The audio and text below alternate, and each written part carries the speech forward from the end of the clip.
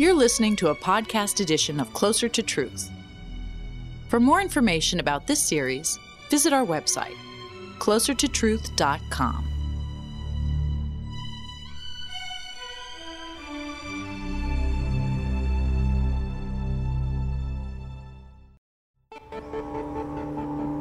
There are many things that we humans cannot explain, but the greatest of these is our own consciousness. I sense, feel, think. Perception, emotion, intelligence. All of these can be understood, today partially, tomorrow fully. But even if all mental functions can be described, the great mystery will likely remain. What it feels like inside, the inner experience of personal awareness, hearing music, seeing color, feeling love. All the obvious things which, when one thinks hard about them, are astonishing.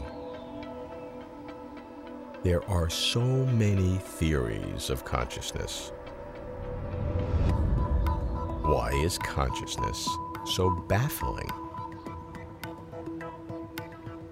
I'm Robert Lawrence Kuhn, and Closer to Truth is my journey to find out.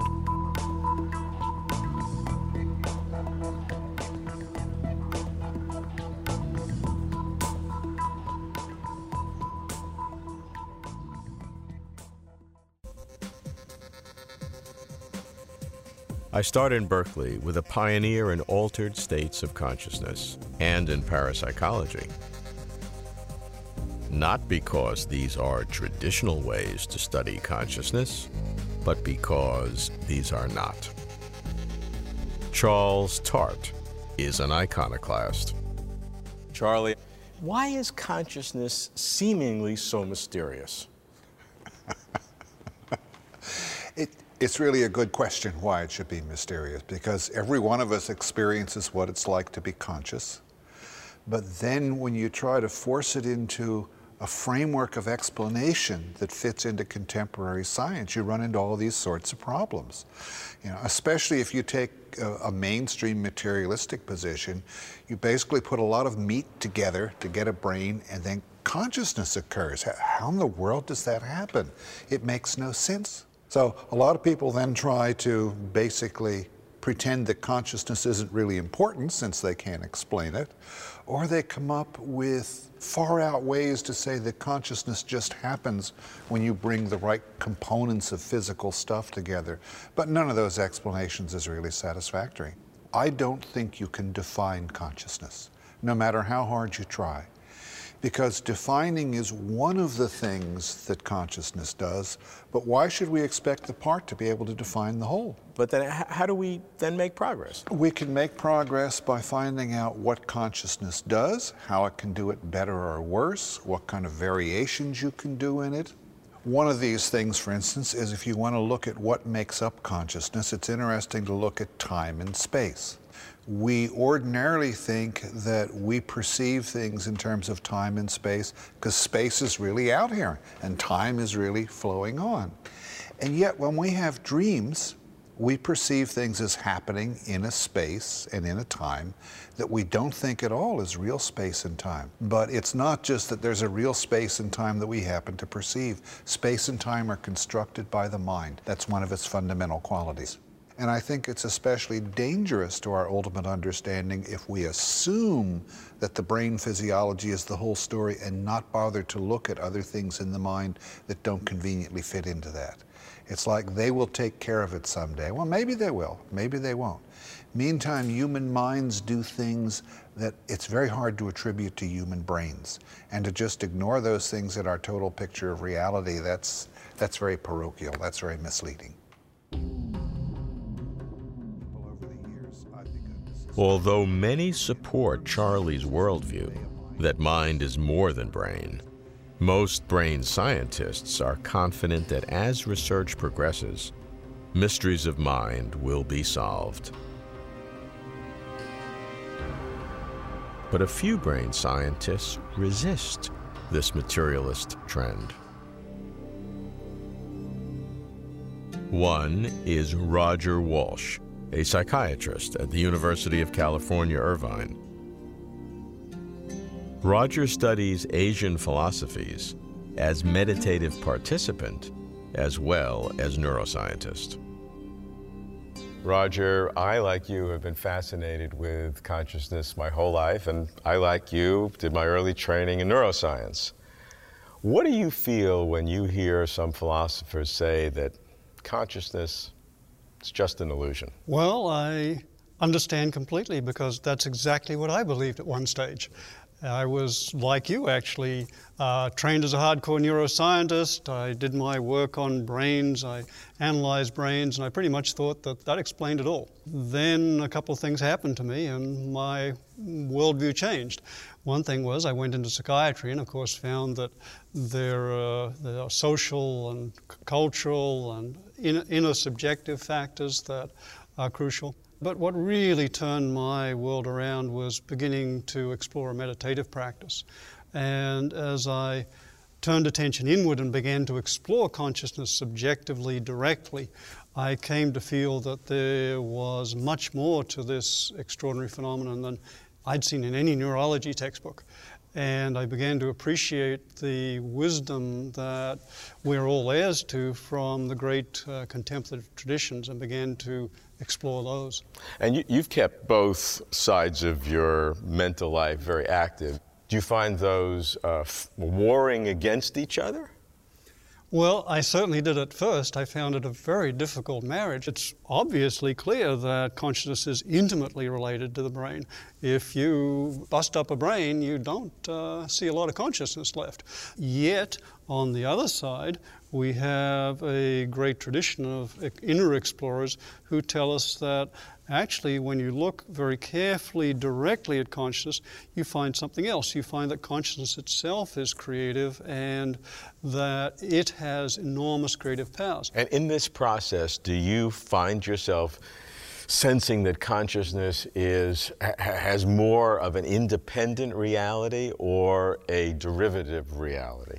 Well, I wrestle with that question. What I can tell you is that consciousness has much greater power, much greater plasticity, and certainly seems more independent than our contemporary scientific research assumes. Contemplative practices no doubt produce inner sensations, but I'm skeptical whether anything real can follow from feelings. Inner sensations cannot prove that consciousness has an independent existence. I'll shift paradigms from inner subjectivity to computation theory. I go to Boston for this radically different view of consciousness. Ray Kurzweil, inventor and futurist, forces us to rethink what it means to think by considering non-biological intelligences. Ray, how do you look at consciousness?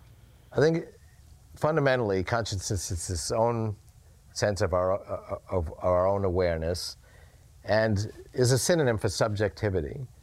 And scientific inquiry is a synonym for objective observation and then making deductions from there. We may look at an entity and look inside its brain, which may be biological, non-biological. We may see that it's building models of its own experience. It may be making decisions just like the way a human does.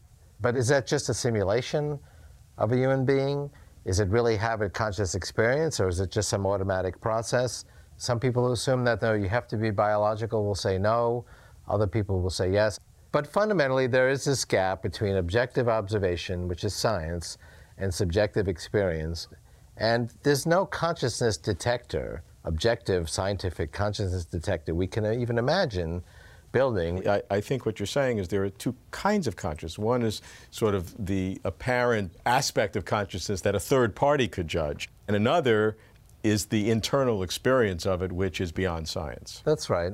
And my prediction is that the apparent consciousness, seeing an entity that is really very convincing when it exhibits these emotional reactions, That will occur within about a quarter of a century. In non-biological In entities. non-biological systems. So we'll have systems that can pass the so-called Turing test, because they're really convincing when they talk about having the human range of emotions. But if you talk about fundamentally, philosophically, there's no way to prove that it's conscious. And is this something just beyond our technology, or is it in principle impossible forever, no matter how strong our technology becomes? Fundamentally, there will always be a philosophical gap, because there's this gap between subjective experience and objective observation. And people really need to realize that and not talk glibly about consciousness as if it's just another biological process like digestion or lactation, and we can just discover the biological basis for it.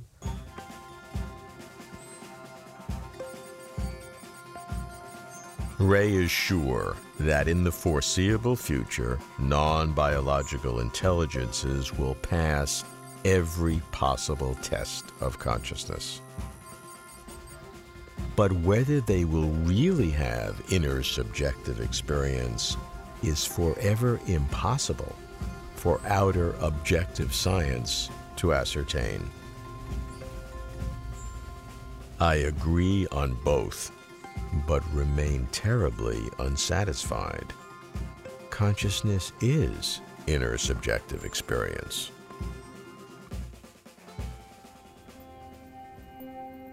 I go back to Berkeley to ask philosopher Hubert Dreyfus about his criticism of artificial intelligence, AI.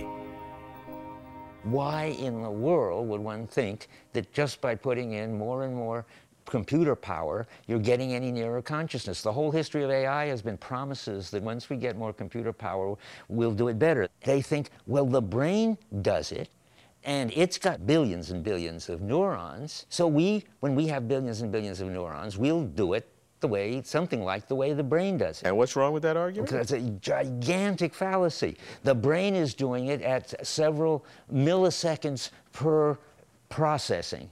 The brain can't process billions and billions of bits in millionths of a second the way these supercomputers are going to be able to do it. So whatever the brain is doing to produce consciousness can't possibly be what these super things are going to do to produce consciousness. There's no reason whatsoever. There's just more and more of the same stuff going on. Why at some point that stuff should become conscious and have a point of view on the world, there's no reason why it should, except they say, well, the brain did, and that's not a reason. One reason could be the concept of critical mass, that at some point you generate a different order of being, an emergent phenomena. Well, you can say that. It's sheer bluff. I mean, there's no reason from anything that we know about brains or computers or critical masses or tipping points or anything else that justifies the thought that we'll go from third person to first person at some crucial point. And always in the background is the thought, well, the brain did it. But that's irrelevant. I just want to keep saying, the brain didn't do it by reaching a critical mass. Not at all. The brain has done it in some evolutionary way, and we better spend our time not imagining what's going to happen when we reach critical mass, about which we know nothing, absolutely nothing. We better do neuroscience and see if we can figure out how the brain does it operating at a snail's pace. Bert believes that in whatever way the brain generates first-person internal consciousness, computers will never do it. Never? Why not, Bert? If consciousness is just the product of brain, what's stopping computers with unimaginable speed, radical architecture, and never-ending improvements, ultimately from exceeding the brain? What's missing? Al Vinoy, a philosopher at Berkeley, claims to know what's missing. He rejects a purely brain-based theory of consciousness. How can he do this? Alva, you said that the brain is less materialized mind, which is the neuroscience paradigm, than spiritualized matter. What did you mean by that? You see, the way people have approached the problem of consciousness, they've taken for granted that consciousness is something inside of us. And they've simply come along and said, well, some people might think it's spirit, which is that stuff inside of us which thinks and feels and decides. We think, in fact, it's the brain. But the job that the brain is being picked out to do is the job that, if you like, an older spiritualistic, dualistic tradition has established for it. And then they're surprised that they can't understand how this thing, these cells inside of us, can accomplish that very difficult job. And then we seem to face this big mystery.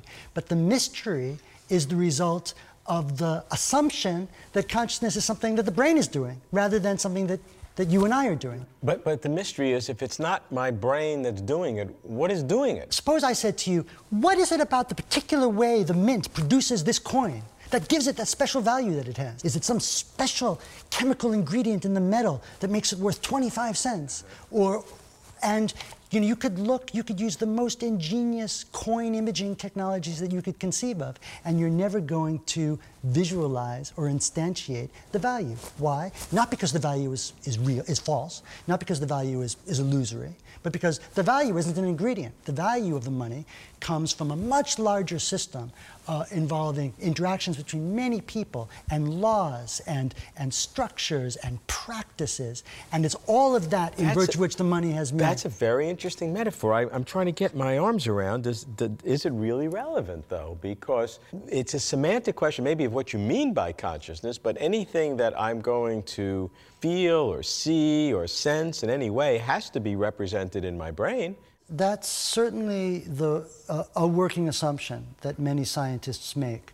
For every event in consciousness, there is an event in the brain, the occurrence of which is that event in consciousness, or suffices for that event in consciousness. Yes. What I'm interested in is, why should we assume that an event in the brain is alone sufficient for consciousness? We spend all our lives, not just as free-floating brains, we're embodied, we're environmentally embedded, we're socially nurtured from the very beginnings of our lives. If there's going to be a science of consciousness, it's going to be a science that enables us to understand the role the brain is playing in a dynamic, active involvement of in the whole organism's life. It's not just consciousness happens in the brain. It's not like that. The brain is part of the dynamic network thanks to which we can achieve consciousness.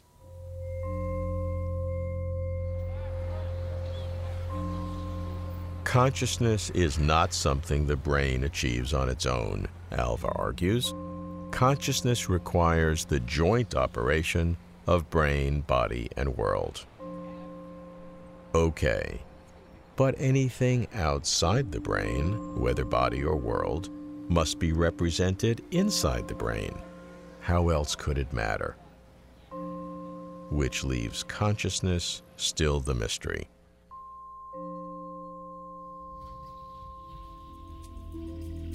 What about the extreme opposite of body and world? Could there be a vastly different kind of solution in the bizarre behaviors of ultra-micro quantum mechanics?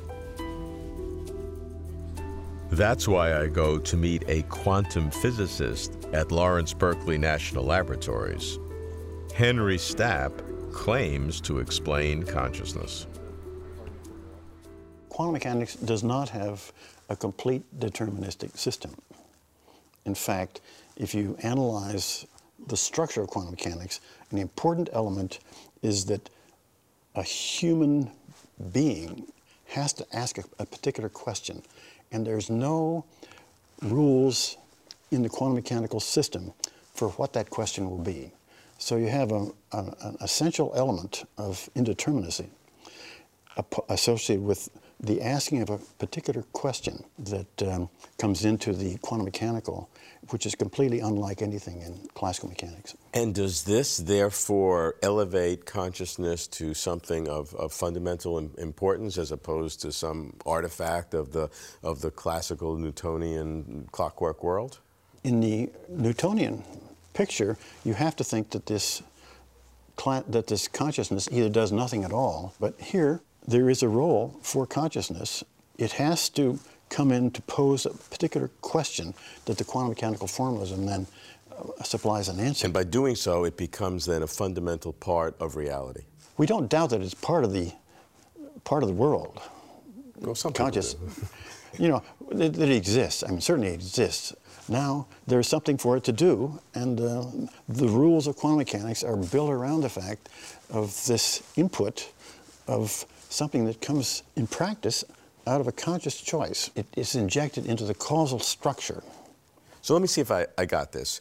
We need consciousness because of this openness in quantum mechanics to come in to ask the question. The observer needs to ask the question so that the quantum mechanical system can function. And that allows consciousness to have a causal impact, not just to be real in some faraway manner, but to really have a cause on the world. I mean, this is beautiful. You know, it answers basically, I mean, it doesn't give you all the details of every answer, but it gives you the basic structure of understanding how consciousness can affect your actions, your physical actions. To Henry, the only way consciousness can have any effect on the world is through the causal gap in quantum mechanics.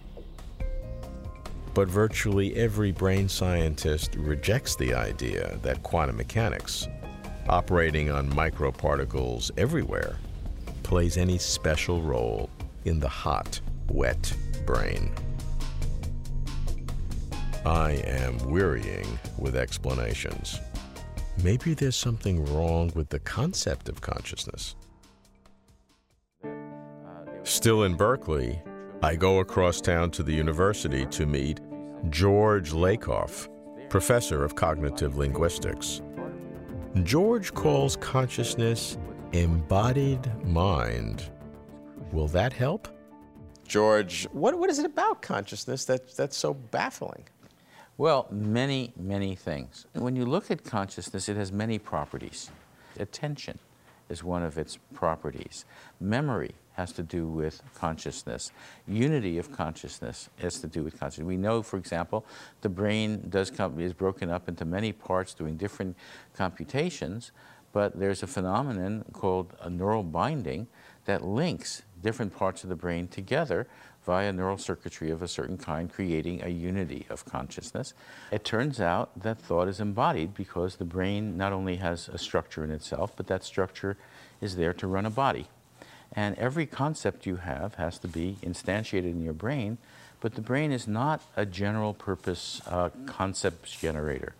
The brain has a structure that is embodied, and the concepts you have can only come out of that body. And the question is, how exactly does that work? And in cognitive science and neuroscience, when you put all of that together, what it shows is that our conceptual system does not just fit the world in itself.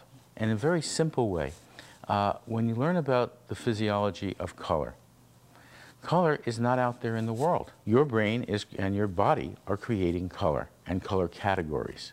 They wouldn't exist otherwise. But it's not just color, it's everything. And that's the shocker. The shocker is we understand the world in terms of what we can do with our bodies. Are we leaving out that first-person experience, that sense of so-called qualia, that we can imagine everything that we've said, yet without that inner experience? The answer is yes, we're leaving something out. Right now, our science and our ability to study things scientifically cannot answer two questions of consciousness. We cannot answer what it means to be aware. There is not only no science, there isn't even a method of modeling it. The same thing with qualia. You know, the fact that red looks red and not green, that a cello sounds like a cello, not a piano, and so what on. that feels like. And what that feels like. Maybe our mental capacities don't allow us to understand those aspects of consciousness.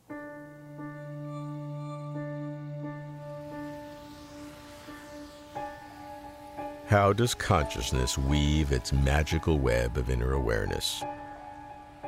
Theories are wildly diverse. Embodied mind, extrasensory perception, meditative experiences.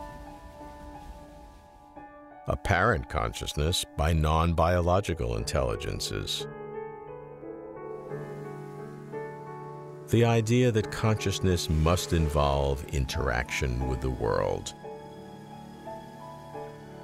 The idea that consciousness must work through quantum mechanics. Because there's very little inside us. The world is outside us. Some believe consciousness is entirely physical. Others, that there's some non-physical component lurking within. All seem sure. All but me. Trained in brain science, I lean toward the physical. Living as a sentient being, I lean away. Consciousness is a deep probe of the mystery of existence. That's why it's closer to truth.